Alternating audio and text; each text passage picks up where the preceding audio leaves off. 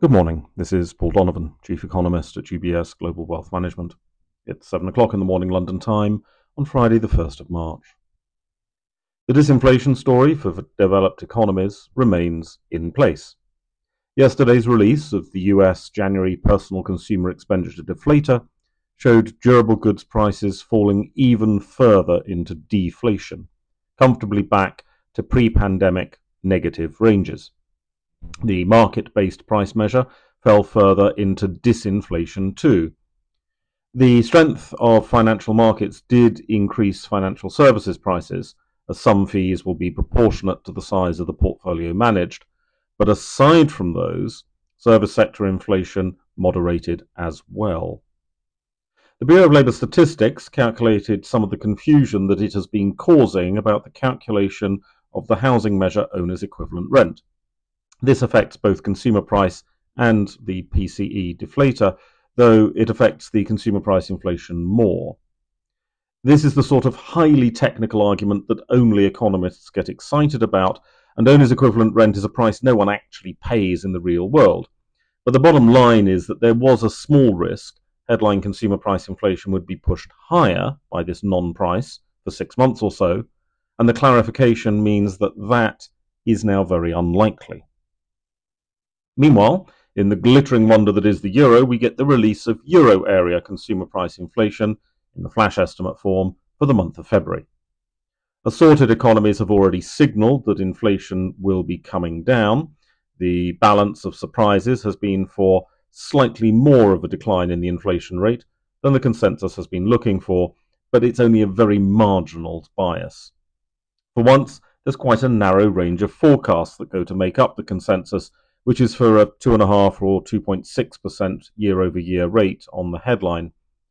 This, as observant investors will note, is not the mythical near 2%, but not necessarily 2%, but close to 2% target that the ECB has. However, economics and economic data are not precise, and anything between 1% and 3% should be considered on target.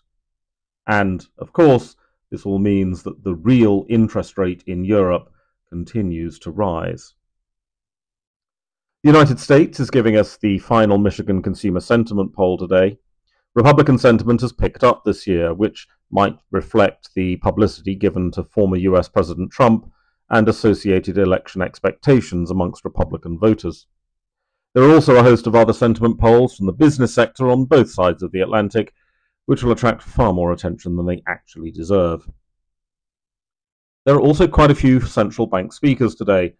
This is not necessarily that unusual, although the fact that ECB President Lagarde is not speaking is, of course, unusual. Bank of England Chief Economist Pill should be heard with the respectful reverence that all chief economists deserve, but the focus is probably on the US Federal Reserve speakers. There's a full-scale assault of Fed speakers today. No fewer than 11 appear to be on the schedule.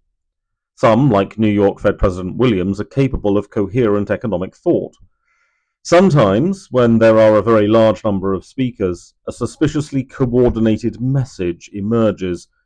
It could just be a coincidence that so many Fed speakers are rushing towards media microphones today, but it is worth checking to see how much the speakers' views actually overlap.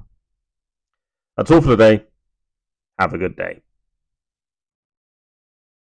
UBS Chief Investment Office's investment views are prepared and published by the global wealth management business of UBS AG or its affiliate, UBS. This material has no regard to the specific investment objectives, financial situation, or particular needs of any specific recipient and is published for informational purposes only. As a firm providing wealth management services to clients globally, UBS AG and its subsidiaries offer both investment advisory services and brokerage services. Investment advisory services and brokerage services are separate and distinct, differ in material ways, and are governed by different laws and separate arrangements. In the USA, UBS Financial Services Inc. is a subsidiary of UBS AG and a member of FINRA SIPC. For information, please visit our website at ubs.com/working with us. For a full legal disclaimer applicable to the independent investment views produced by UBS, please visit our website at ubs.com/CIO-disclaimer.